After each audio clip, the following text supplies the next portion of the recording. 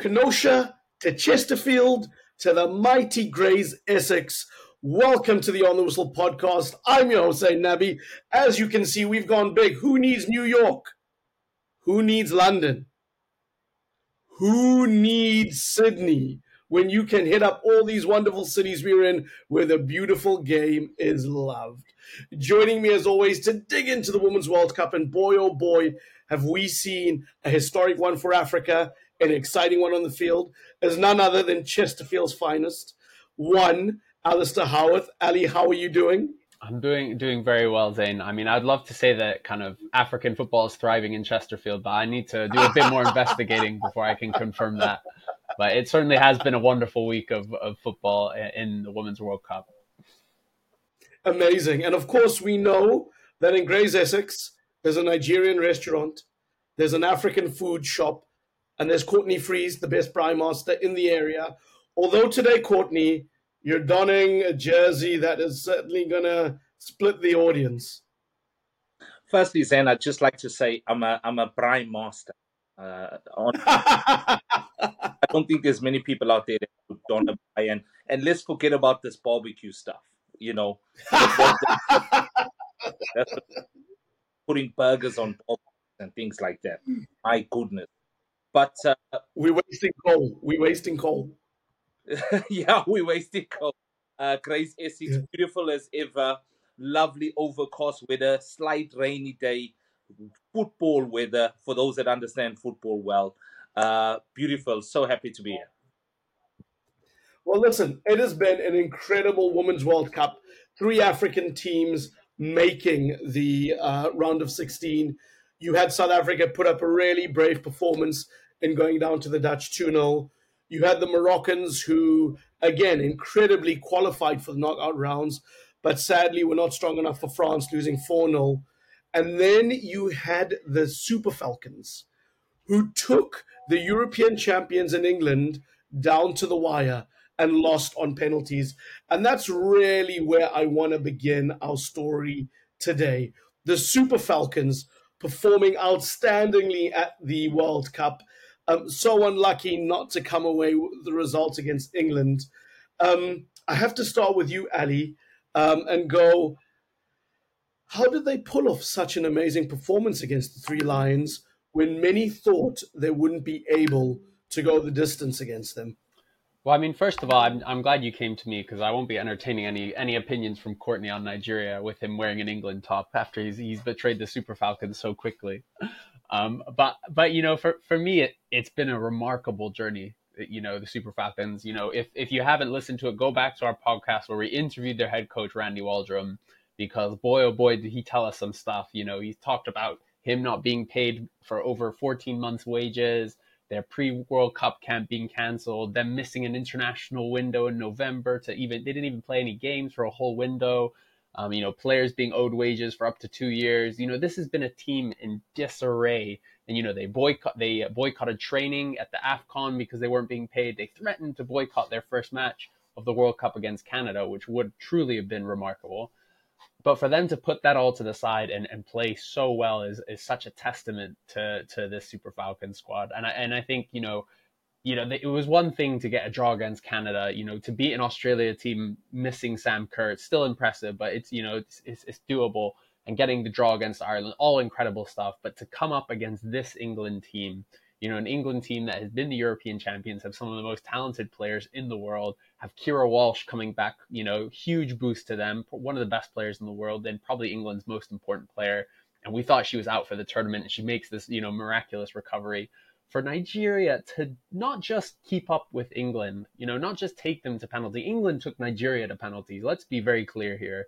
You know, Nigeria dominated that game. They were the better team from start to finish. They were all over England. You know, I think, you know, Lauren James is still trying to find her way out of Halimatu Ayinde's pocket. I mean, maybe she did in the 86th minute when she came out to stamp on Michelle Alozie. But Nigeria were superb. Tactically, Randy Waldrum was superb. Like the kind of ways in which they shut down England's threats, and Hemp, Russo, and Lauren James.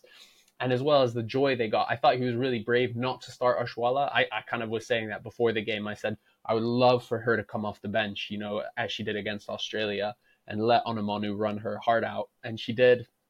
And, it's just heartbreaking that this team had played so unbelievably well, deserved to beat this team. If they beat England, they can beat anyone. They can go all the way. I have full faith in the team, but only to fall short on penalties. I think that is the biggest heartbreak of this tournament. Lauren James's red card was the big talker. Alistair, how do you think that impacted the game? I mean, on a very obvious level, you would think that having a numbers advantage would help the Super Falcons. How did you see it? Well, I think I kind of want to go back to the card itself. I think for me, it was there was such an element. I was really angry about what happened because to me, what Lauren James did, I mean, if you haven't seen it, go back and watch it. She gets tackled by Michelle Alozier, kind of takes her out. And then as she comes up, Alozier is on the ground and she stamps on her. Not too hard, but very clearly intentional stamp, and it's sent off after VAR. But I think for me, it just screamed of not just Lauren James, but an arrogance in this England team. They came into this match against Nigeria assuming they had already got through to the next round. And you could tell by the way they were playing, by the arrogance in which they kind of thought that they could just stroll past Nigeria. And that's for me why the red card happened, because James, who is my favorite player in the world to watch, supremely talented, had been completely shut down, and she's not used to that. And I think that red card wouldn't have happened if England were playing a Spain, a Germany, a Japan, because they would expect that. But because England weren't expecting Nigeria to be at that level, I think there was so much more frustration. So I think, first of all, I think that's a huge part of it. Is it was, I think, kind of an indicator that England kind of really massively underestimated Nigeria. But I think, ironically, it made things more difficult for Nigeria because their whole game plan was shut down England, play on the counterattack. We're happy to concede possession and concede the ball, but we will be the better team. And they were. But then as soon as they got the red card, suddenly it was flipped. Nigeria had to be the ones on the ball all the time, had to be the ones pressing for that win. And I think they weren't ready for that. I think they weren't kind of used to that. And, which is fair enough. They've been training to be the counter-attacking team, and suddenly they have the ball. And I also think that played a part in the penalty. Suddenly it was England did well to get to the penalty shootout, and the pressure was on Nigeria. And you could tell that in the ways in which they missed their penalties. So I think, actually the red card almost did more damage to Nigeria than good, because it suddenly flipped their whole game plan, and it felt like they just weren't quite ready to play that way. You talk about the penalty shootouts. For a long time, the England's men team were a butt of jokes when it came to penalties. This is the second shootout the Super Falcons have lost when you cast your mind back to the WAFCON when they lost to Morocco.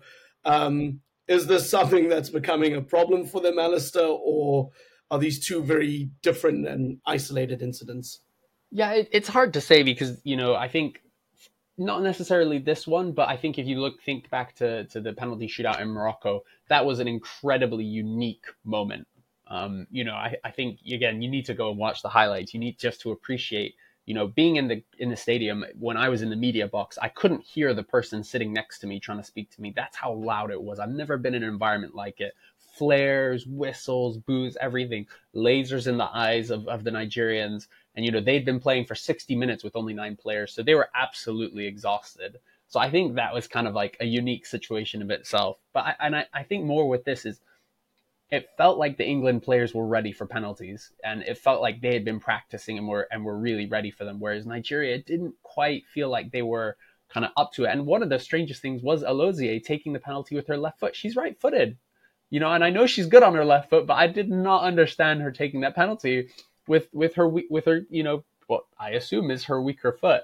So that was a big kind of question mark for me. But I think, Mm-hmm. We've known for a number of years that penalties are no longer a lottery. We know there's a lot of training and psychology that goes into it, but I still want to say, at that point, it's really hard. Those margins are so fine. And it did feel like England are a team that were ready to be in the knockout stages, taking penalties, and Nigeria just weren't quite there. And it is a bit of a shame, but I think you can't fault this team because they played so unbelievably well. I guess my only question would be, why wasn't Asisat Oshoala taking a penalty? I think for me, she's their best striker, their best finisher. For me, that person needs to be first. We had the same issue with Egypt. The Egyptian men's team position 5? I think, did she even take the 5th? Yeah, I think she must have been because she didn't take it. I hope so. I hope she was in at that 5. But we saw the same issue with the men's with Mohamed Salah, he didn't even take a penalty. I think it was either in the AFCON final or in the World Cup qualifier against Senegal. And it's kind of this idea like, if I'm correct. Yeah, he's like, I want to be that big player who takes the fifth penalty, potentially wins the game. But actually, no, your first penalty taker needs to be your best. For me, that would be my only criticism of the penalty shootout. Alistair, I think that's a wonderful assessment of Nigeria and what's happened. And on this podcast, you've produced some wonderful content in the build-up to the tournament. You spoke to Ashley Plumtree, one of our most successful pods. If you want to watch that, just search on YouTube. You'll find it. You also had an incredibly candid conversation with the Nigerian coach, Randy Waldrum. He spoke about the issues around payment of salaries, access to resources, the camps, and of course, the standoff he and the players were having with the Nigerian Football Federation. And I'm going to get to that in a second, but I actually wanted to read you some of the comments and interaction we've been having around the Super Falcons from our Nigerian audience. And here was a response to the Super Falcons being eliminated. I just finished crying after the England game at the Women's World Cup. My parents reminded me that the world can finally see how great this team is. I'm not even Nigerian, but neither is Randy Waldrum. On to the next games, more club contracts for the ladies. You will always be awesome. And that's followed by a heart. And that was for Yoliki Yu. So again, this Nigerian team transcending borders. And then when we talk about some of the praise and love we've seen for Ashley Plumtree, this was a comment from Uche Unwosa. Apologies if I mispronounced your name, but here we go. Ashley, you are amazing. Most importantly, you are a great footballer, a tenacious defender, and a fighter. Your choice of Nigeria is a great one. Despite all of the drawbacks of poor management and underdevelopment, Nigeria is a magical country with amazing people. It's a great setting to position your life. The Super Falcons are an awesome team that can make history. God bless you. Again, lots of fantastic love for this team and what they've done. But I know, Alistair, there have been some developments that have come recently from FIFPro in investigating the Super Falcons. Maybe you want to give our audience a little bit of an idea of what the next steps there are and what some of the issues that are still outstanding with this team and their federation. Yeah, so kind of as I was saying, there's all these issues around being particularly payments coming into the World Cup, and they, as I said, they brilliantly put it to the side, but the players very explicitly did just that. And I want to make I've made that very clear throughout this tournament, and want to keep making that clear. The reason why we stopped talking about them was not because they were resolved; it was because the players themselves said we're going to put these issues to the side, and we're going to play and we're going to represent our country. And now that the tournament's finished, I think they rightly so want to have, what's theirs, what's owed. And so, one of the things that came out today was an announcement from FIFPro where they said that the team is extremely frustrated. They've had to pursue the Nigerian Federation for payments before and during the World Cup, and even some that have dated back to July, I think 2021. Again, go back and listen to our podcast with Randy Waldrum. He explained what those were from a camp that they did in the US when I think they played the US twice in one international window. Some of the players hadn't been paid. From my understanding, a few of the players still haven't been paid their AFCON bonuses either. Some of the US-based players, as well as I'm not sure if Waldrum himself has still been paid 7 months' wages. So there's still a lot to be resolved in terms of what the players are owed and what they're fighting for. And I think, some of them have spoken out about this, really refreshingly. Ifeoma Onumonu was one of them, who's kind of, I think, featured in every single one of the games. And she said that actually, we need more investment from the federation. We need more support. We don't, when we're in Nigeria, we don't have anywhere proper to train. We don't have gyms. We don't have access to good nutrition. She said at one point, even in Nigeria, we've had to share beds, not rooms, because we expect players to, we know they're pampered, but we expect them to have roommates. But she said, no, actually, we've had to share beds, which I think is completely unacceptable. Can you imagine if somebody had to share a bedroom with Courtney in his prime? That would be awful. I'm sure Courtney can tell us plenty of stories about that. Snow then, I snow now. Sorry, I don't mean to make light of a very serious situation, but go on, Alistair. I mean, it's completely ridiculous. Yeah, and I think it's, these are the type of stories that you expect to hear, we did a pod talking to Desiree Ellis about her first steps into football in the 1990s with Banyana Banyana. That's the type of story we expect to hear from then, from the origins of a football team, making it rough, but this is a team that has serially won the Africa Cup of Nations. They've been to every single World Cup, more World Cups than England. They've just formed the best any African team in history has. They held England. This is the first game England hadn't scored in 17 matches at a World Cup, which is just a sensational achievement. And yet they're still dealing with these issues. And, again, Randy Waldrum made the point that, this team was given almost $1 million to prepare for this World Cup. They were giving $960,000 just from FIFA alone, let alone money from sponsors, from the government, et cetera, et cetera. And so I think the fact that some of these players still aren't being paid is an absolute joke. And I also think that it's really important we continue to highlight these things because, it's great hearing these stories about achievements at the World Cup, but it's going to be the real question of whether these teams are improving is over the next 4 years. When the spotlight is away from the Nigerian football team, when the Super Falcons aren't headline news and, media outlets across the world, what then is going to be happening? And I think it's really good that the girls and the ladies have spoken out now. I think it's really important that they have. I thought Randy Waldrum coming onto our podcast ahead of the World Cup was super, super brave. And I think they need to keep talking about it because, I think this is the only way that they shine a light because this issue, as we've seen, has been happening for years. I mean, last World Cup, Desire Opranozie, the former captain, spoke up about it after the World Cup and she was kicked out of the team for over a year. The team captain, she came on, she missed a penalty, but, she's still a part of this team and she was kicked out for a year for speaking up. And so I think it's really powerful that a lot of the players on the team have stepped up and spoken about this. Even online, we've seen Oshoala, Onomi Ebi, the team kind of captain, have both retweeted FIFPro's statement. So they're behind it. And so I think now it's, over to the Nigerian Federation to kind of clean their act up and actually deal with this.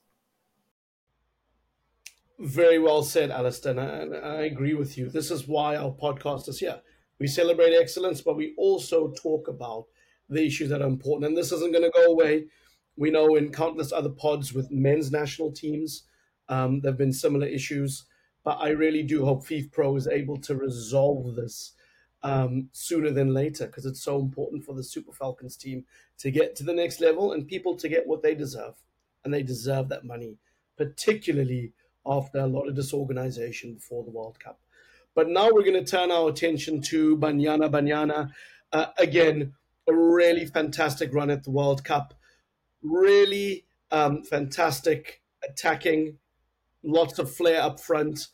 But really, Courtney, when you look at South Africa's loss to the Dutch and some of the weaknesses during this tournament, for example, when they played Argentina, it really was some calamitous defending. You were a person who has won the Premier Soccer League in South Africa, a crucial member of the back four at Manning Rangers. When you look at Banyana, what was going wrong in the back four from your perspective? It was frustratingly easy to see. And this is the thing. Defending any sort of set piece was a problem. Absolutely any set piece. And I'm talking corner, free kick, anything where the ball is off the ground was a huge difficulty for Banyana Banyana. I don't know why. Now then, when you have a team that's struggling to defend set pieces, especially from corners, where South Africa looks so vulnerable, you then put two people on the post, front and back post. In doing that, you're actually making your goal smaller. Now, people will be sitting somewhere in a studio thinking, oh, but then there's more of the attackers in the box. Having too many defenders in a box is a problem. It doesn't give your attacking defender space to get to the ball and challenge to the ball, number one. It also allows your goalkeeper too little space to get out. So set pieces were a huge problem. I felt the criticism that the goalkeeper came in for on certain occasions was unjust, especially for the Argentina game. Fantastic goals by Argentina. I don't care who was in the goal. They wouldn't have said, I don't care. Yes, there was a shout. And you must remember, Zain, there are rumors about this particular story that the South African squad played at the World Cup, but there have been murmurs that the incumbent Andile Dlamini is being sidelined because of interference from the South African Football Association. Right? Those are some of the talk that's doing the rounds. Yes, these are rumors, okay? But they are very strong rumors. How can this change just be made during the World Cup? So you got to almost listen to them with more than just a pinch of salt. But looking at the Argentina game, South Africa gave that game away. South Africa should have been 4-0 ahead, comfortably strolling, missed chance after chance after chance after chance. Argentina are a name. They are not a team that were performing well. And we let them back in the game, but with two excellent strikes. The first one, no goalkeeper would have said this. The second one was such a delicate, beautiful header into the bottom right-hand corner. You can't do anything about this. But we eventually get out the group. We get to the last 16. We come up against the Dutch. The one thing I've got to say about Banyana Zain, and I don't know, I can say this about absolutely every team I've watched at this World Cup. The ladies' conditioning and fitness levels is unbelievable. The ladies' conditioning. Now, I'm going to make a bit of a point here. England played Nigeria in the last 16. In the 90th minute, Lucy Bronze broke. You must remember they are one man down. Excuse me, one person down. My apologies for that. She broke from right back into the right-hand top-end corner in the 90th minute, man. The conditioning of some of these athletes. Like if you look at Thembi Kgatlana playing up front for Banyana, the amount of ground she covered on her own. This woman would have an Achilles. Well, Courtney, I'm so glad you mentioned Thembi Kgatlana's name, because the one area I thought the South Africans completely outplayed the Dutch in the round of 16 was on the transition. And Thembi was vital to that. She made those Dutch defenders look like they had cement in their shoes, the way she was moving around them. And I couldn't believe these players were elite European players, because if this is the same Dutch team that can make a World Cup 4 years before, and a lot of these players playing the top leagues, they looked very ordinary. Their physicality was something that the Banyana back four struggled for, but in transition, we look superior. Kgatlana looked a cut above as a striker. My word, she looked absolutely world class. I just wanted to get your impressions on that, because she was electrifying. You got to throw into it. She's had a massive injury, Zain. And when I say a massive injury, I can testify because I had the same injury in my time. She didn't just tear her Achilles; she ruptured it. So it came away from itself. But you wouldn't have even noticed that, the way she was moving. She was out for months, not being able to play. Now she obviously the biggest stage there is. You can see she's looked after herself fantastically well. The amount of energy on her own up front and pressure she was creating, she is a dream player for any team. And I'm just so happy that she represents us. What a brilliant piece of play. You know, Desiree really has someone like that. All you are saying to the rest, be tight in defense. That's it. And our vulnerability was defense. And Alistair, I was going to say, Thembi, particularly at the tournament, you know, coming from a lot of issues back home with family members and passing, I mean, she really psychologically, you know, maybe talked to what frame of mind she might have been in playing in this tournament.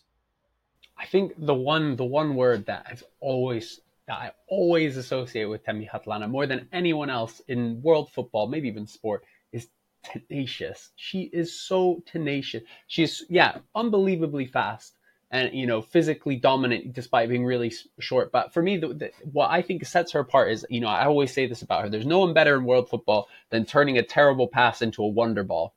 Because and you know, the first time I watched her live was that first match of the WAFCON last year when Banyana beat Nigeria 1-0.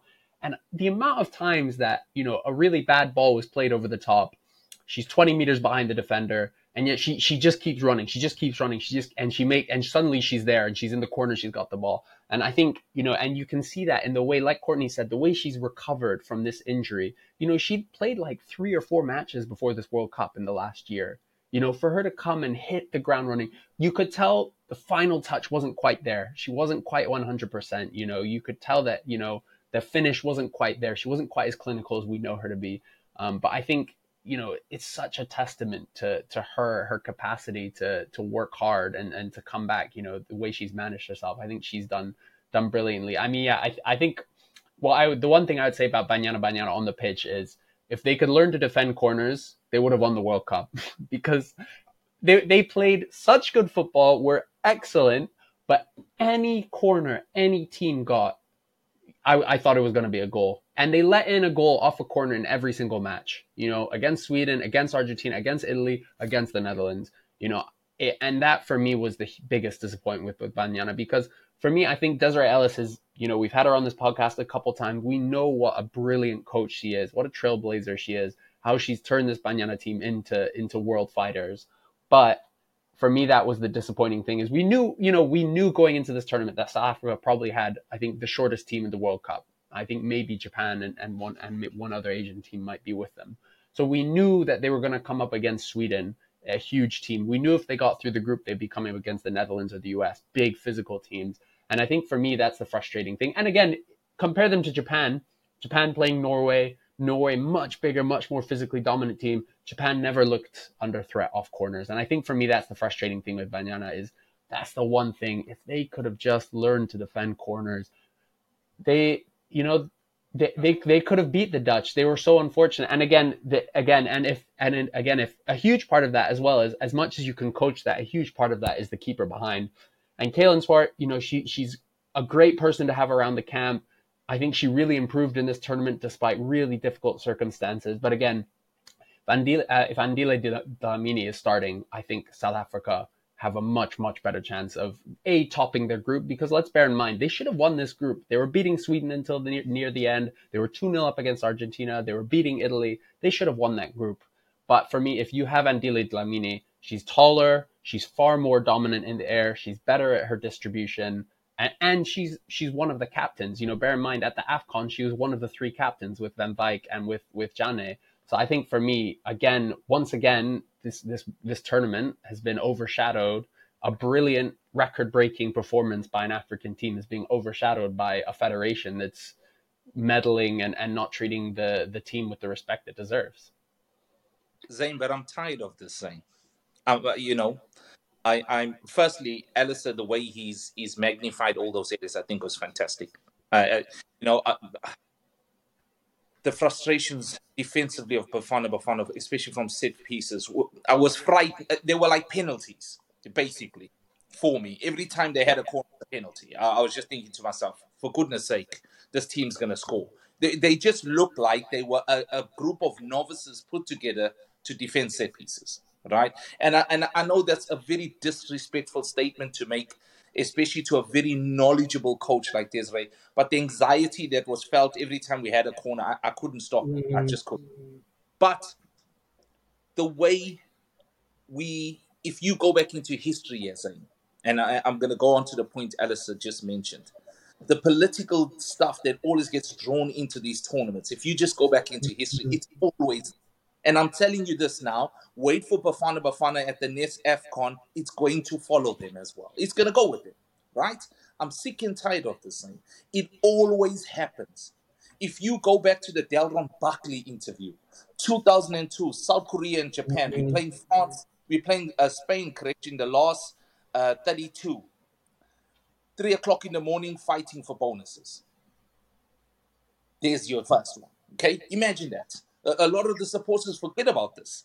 Fighting for bonuses 3 o'clock in the morning because the internationals and South African players. Then you go back to this, look at this Desiree situation she has to deal with prior to the World Cup. Look at that humiliation. How does that happen?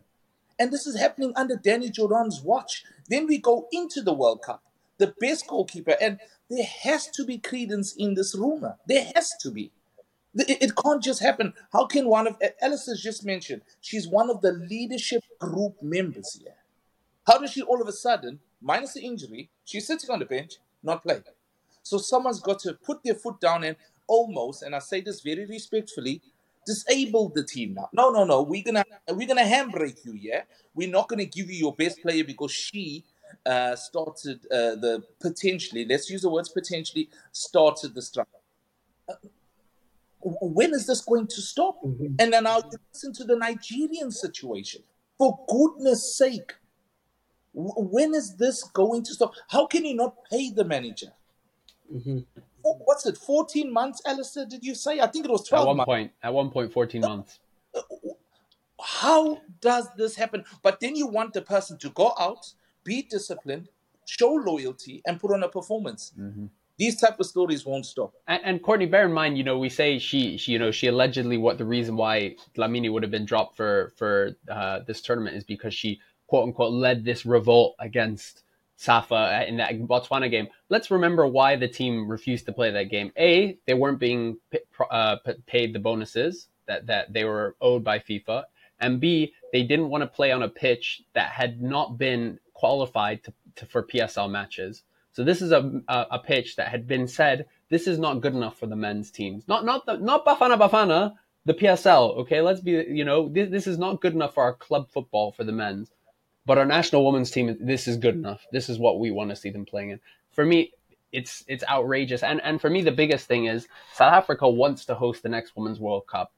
And by all rights and purposes, they have one of the strongest bids in many ways. It's never been to Africa. They've had a track record of hosting a much bigger men's World Cup. They've just hosted the women's netball. This is a country that knows how to host a big tournament. Yeah. Yes, there's load shedding. Yes, there's issues, but how can you as a federation expect to win a bid to host a World Cup when you don't pay your own team? They have to strike, and yet, we had Desiree Ellis coaching a team of Sasol League players. This is the equivalent of what League One players playing it for a national team. And on top of that, we still don't have. And again, we see the players talking about this. Janine Van Wyk has been really vocal about this in particular. We still don't have a professional league in South Africa. For me, that is the biggest shame. Is there's 2, maybe 3 teams that are fully professional women's football in South Africa. And for me, that's still not good enough. With a league as rich as the PSL, because the PSL is one of the strongest leagues in Africa. It has lots of money. It has a lot of strong teams. The fact that there isn't a Kaizer Chiefs women's team that's fully professional, or an Orlando Pirates team that's fully professional. For me, that is I can't believe that South Africa. From my mind, they shouldn't win this bid. So I'm hoping in the next 2 to 3 years they turn it around, because I want to be there in South Africa at the next Women's World Cup covering it, and I think South Africa deserves to host it. But the way that this team has been treated, women's football has been treated, despite their success. Again, let's remind ourselves, Bafana haven't been to the World Cup since 2010. They weren't at the last AFCON. At the AFCON before that, to be fair, they got a good result, but they have not been successful. Banyana, back-to-back AFCON finalists, won the last AFCON, and then got further than any South African team, men or women's, at the World Cup this time around. So I think, for me, again, it's a huge shame that they're not getting the support that they deserve. Alistair, you mentioned a very good point there, and I love the fact that you brought the netball in, because the Netball World Cup that was held in South Africa, I watched all the games as well, was such a successful event. I was shocked at the fantastic organization, the coverage, and what the players were given in terms of practice and preparations before games. You were able to see that. What a wonderful advert. I would love us to host the Women's World Cup, as you've just said, but you're not treating the players right.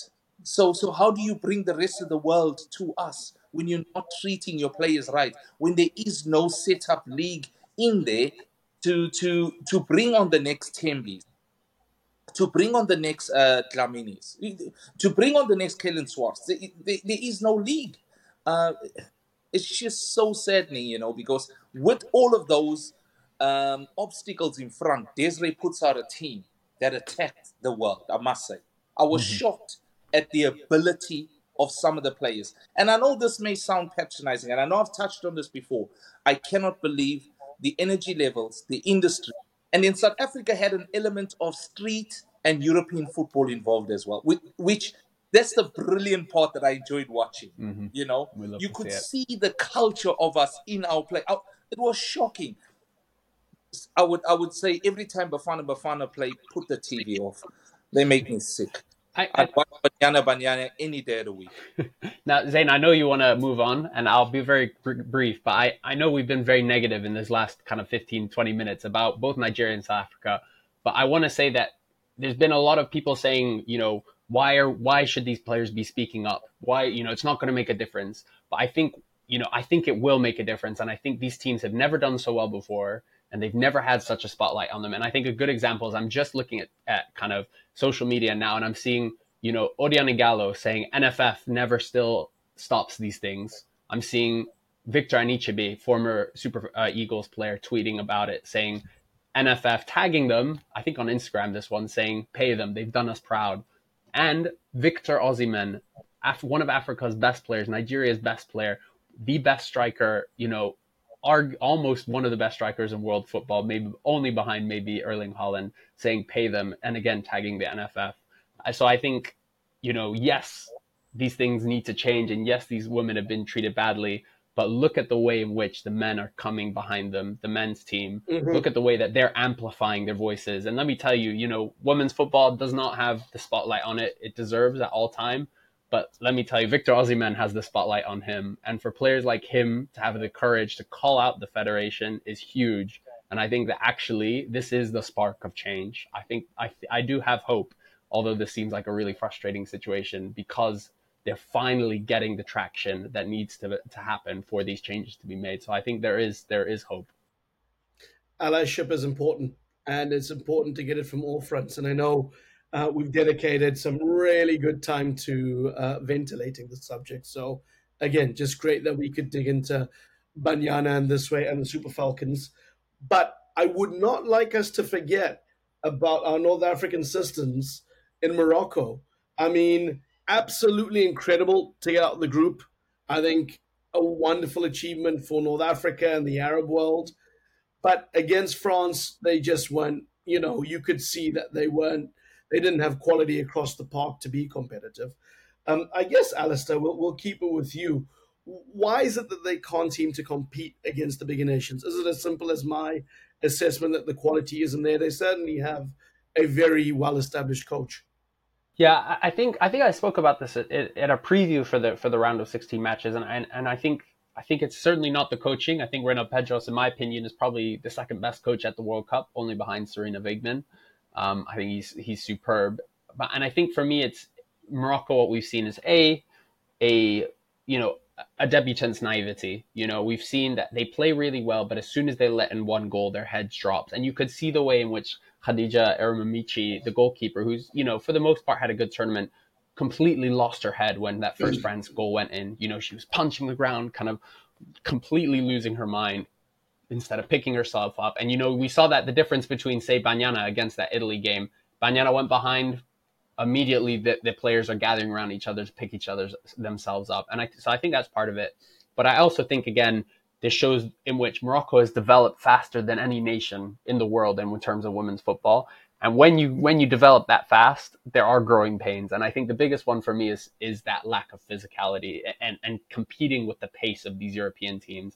I think technically, tactically, Morocco are brilliant. They have an excellent coach. They have some supremely gifted players. Even beyond the Tagnouts and the Shebeks, we saw Wazraoui come breaking out in this tournament. She looks fantastic. I cannot wait to see her in years and years to come, because she's still, I think, only 19, 21, something like that. Same with Lahrami. But I think it's just they just can't keep up with the pace of the big European teams. And you could see the way in which France moved the ball. They're an excellent team. And the same with Germany. Once they move that ball really quickly, the Moroccan players, particularly a lot of them, still play in Morocco, which again is a developing league, is a lot, is fully professional, unlike South Africa and Nigeria's. But I've watched games in that league. It's not at a fast pace. It's not at a frantic pace. So I think for me, it's just, they just couldn't keep up with the pace of these big teams, which is why when they played really good teams like Colombia and South Africa, but teams that aren't as physically dominant, that can't move the ball as fast as the European teams, they beat them. They were excellent. But I think for me, it's just this Morocco's achievement was getting out of the group. And I think they've done brilliantly. I think they can hold their heads high, even if, they've succumbed to quite a kind of big and heavy defeat. Zane, you mind if I add something to that? Or sorry, did you want to say something? My apologies. No, come right in. Morocco's greatest asset they currently have, which is ahead of them, is time, Zane. Is time. I if you listen to Alistair during the ladies, if you listen to them, if you listen to some of the points he mentioned, which I actually went in and had a look at, the facilities and what they currently have in preparation for these teams. Look at the coach they currently have. It's just a matter of time, Zane. All the elements and resources are there. It's a matter of time before this country becomes a big hitter. It's a matter of time before they put on a performance like the men's Moroccan team. It's just a matter of time. Well, that was going to be my question, Courtney. So you've transitioned it nicely. I mean, we saw this team make the WAFCON final. They did exceptionally well to make the round of 16. Are they here to be a force on the continent? Zane, it's going to happen. It's going to happen. And why is it going to happen? I'll give you two reasons. One reason is they've got all the elements and they've got time with them. They're going to get better. Number one. Number two, the other countries on the continent, i.e. South Africa, put obstacles in their own teams. That's how they're going to improve. So Morocco is going to go ahead of them. The Moroccan FA is not trying to hamstring their own team. But this consistently happens with other African countries, i.e. Nigeria at the World Cup, i.e. South Africa at the World Cup. It's happening. And like I'm saying, I know people will say, oh, you've been very negative here, Courtney. But people don't like the truth anyways. People don't like it. But here's the truth. It's going to happen at the AFCON when Bafana go. It's going to happen. Firstly, Bafana shouldn't be at the AFCON. Okay? But they've got there and it's going to happen there. Are we talking about Bafana again? No. We're not talking about Bafana again. We're talking about the frequency of obstacles in our teams that disable us from doing well. Morocco has all the attributes. They have all the resources. It's a matter of time before this team rockets and moves forward. Wonderful. And listen, I have two more questions, guys, as we look to wrap the pod. And I know there's a lot of people listening out there who have a lot of thoughts and want to share them with us. So please, place your comments on our YouTube account. Search for the On the Whistle podcast. Find us on Facebook, On the Whistle podcast. You can search there. Twitter and Instagram, OTW_podcast. Let us know what you think about the African team's performances.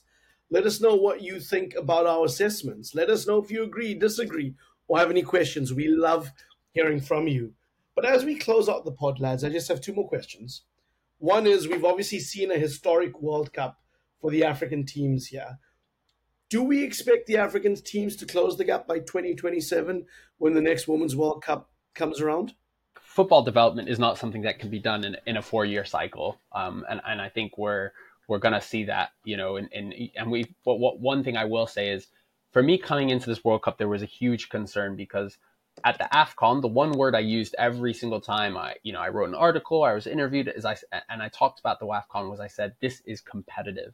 For the first time in African football history and women's football, every single team is competitive. Burundi was playing a 16-year-old, is a team with infinitely less resources with Nigeria. They still push them. Gone are the days when teams just are going to easily win 9-0, 12-0, whatever. And that's what struck me. Uganda, Senegal both pushed Morocco all the way.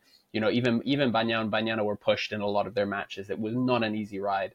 And we've seen the emergence of Zambia and Morocco. For me, this World Cup was the next step, was me saying, I wasn't so sure about this World Cup, as I was saying the rest of Africa seems to be catching up to these top tier nations, but how are they going to compete with the rest of the world? And the answer is they're competing. They're competing and thriving. Now, do I think an African team is going to win the 2027 World Cup? No, I don't.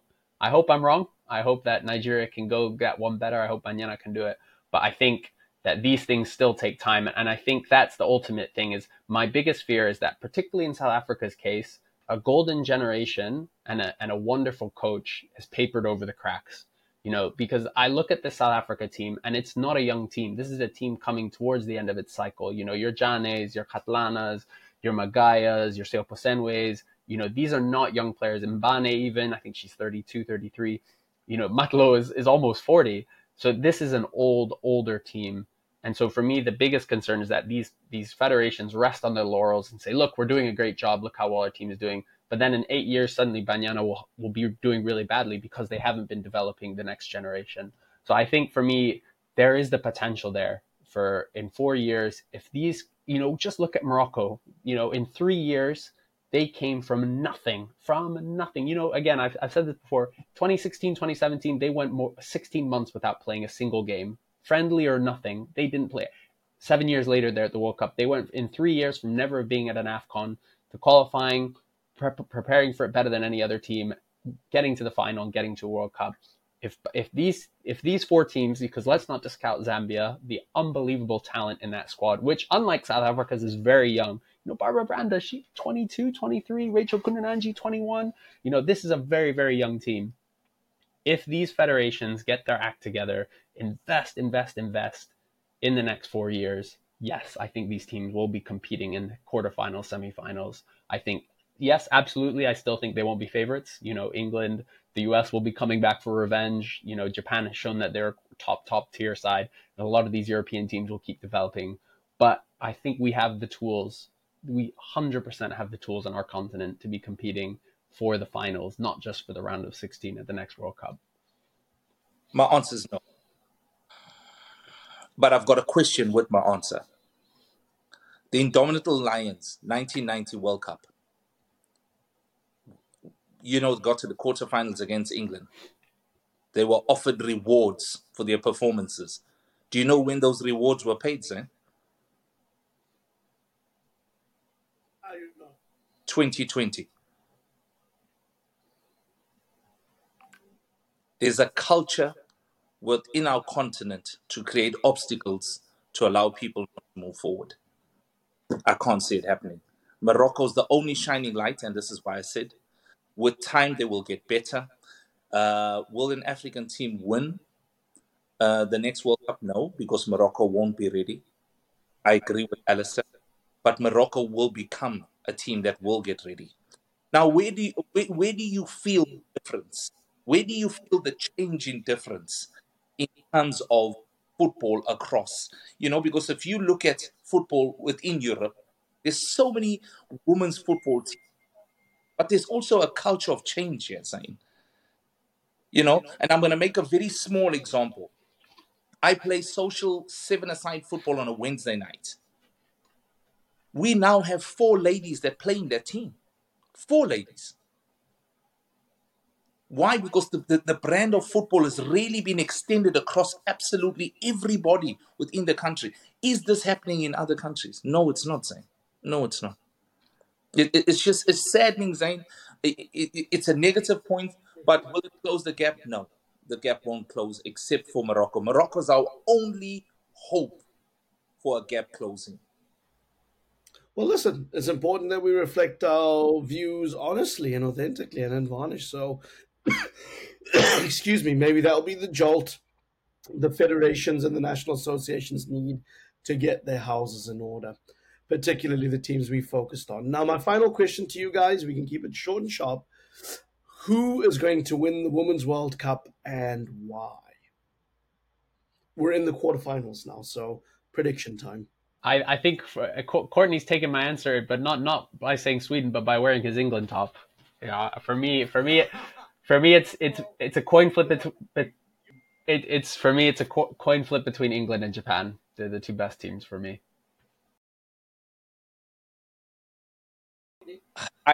I say Sweden. I just love their industry.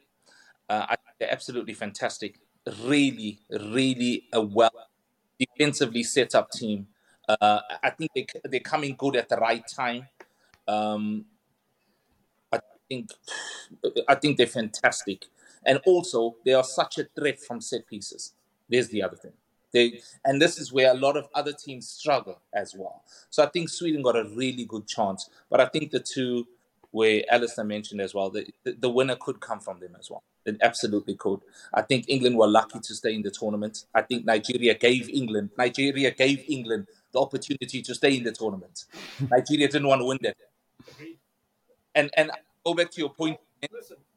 Nigeria's penalties against Morocco in the AFCON were some of the worst penalties I've ever seen, and they carried them into this tournament as well. And Alice, the point you also made, when they went down to 10 men, Nigeria basically lost their head, yet they were their advantage. So I will go with Sweden. But Zain, I want to pay a huge positive to the referees of the tournament at the moment. I must say to you, the refereeing standard in this tournament has been fantastic. Like some of the decisions that were in some of the games we had, and let's just go back to the Nigeria-England game. There were some difficult calls in that game, and the ref got them spot on, how they are dealing with the players. And I do like the explanation, the NFL style, talking to the crowd and letting the crowd know why the decision has been made. I think that's an absolutely exciting game. Basically the refs have made it easy for the game to happen and for us to understand the game. I think they deserve a lot of credit for this tournament. Sure. And when it comes to my predictions, I'm sort of with Ali. I think Japan are my favorites to do it. I think they've played some really good football, very well organized, technically very good. I like the work ethic in that team. And then the other ones that I think are getting hot at the right time is Spain. So if you look at the bracket, it looks like Spain and Japan are on course for a semi-final. And I think the winner of that takes the tournament. Spain are coming right at the right time. And I just like what Japan have from a team perspective. So that's where I'm sitting at the minute. Here's a question for you, Zain. You and Alistair both picked Japan. How does such a short nation defend so well from set pieces? I'm saying that's what Desiree Ellis needs to be asking, because they were unbelievable. I couldn't believe watching the Norway game. They just never looked. But I think it's unbelievable preparation. Yeah, it's organization. It's just preparation. And you can see they work on it, and good homework. I've been to the Nadeshiko's home base just outside of Fukushima in Japan. It's a wonderful facility. They have great investment with coaches and video analysis, a very well-prepared team, excuse me, training, diet, resource, and they do their homework probably better than most teams out there. All right, guys, listen, we could keep this pod going for a long time. Thank you for giving your time, energy, and thoughts. It's obviously sad because our African teams are out, but one way we can be cheerful. Round of 16, 3 teams. We had 2 in the Men's World Cup, with obviously Morocco making the final. So overall, lots of positives. Alistair, Courtney, thank you for your time. And we look forward to more successes and more talking points going forward. I bid you farewell.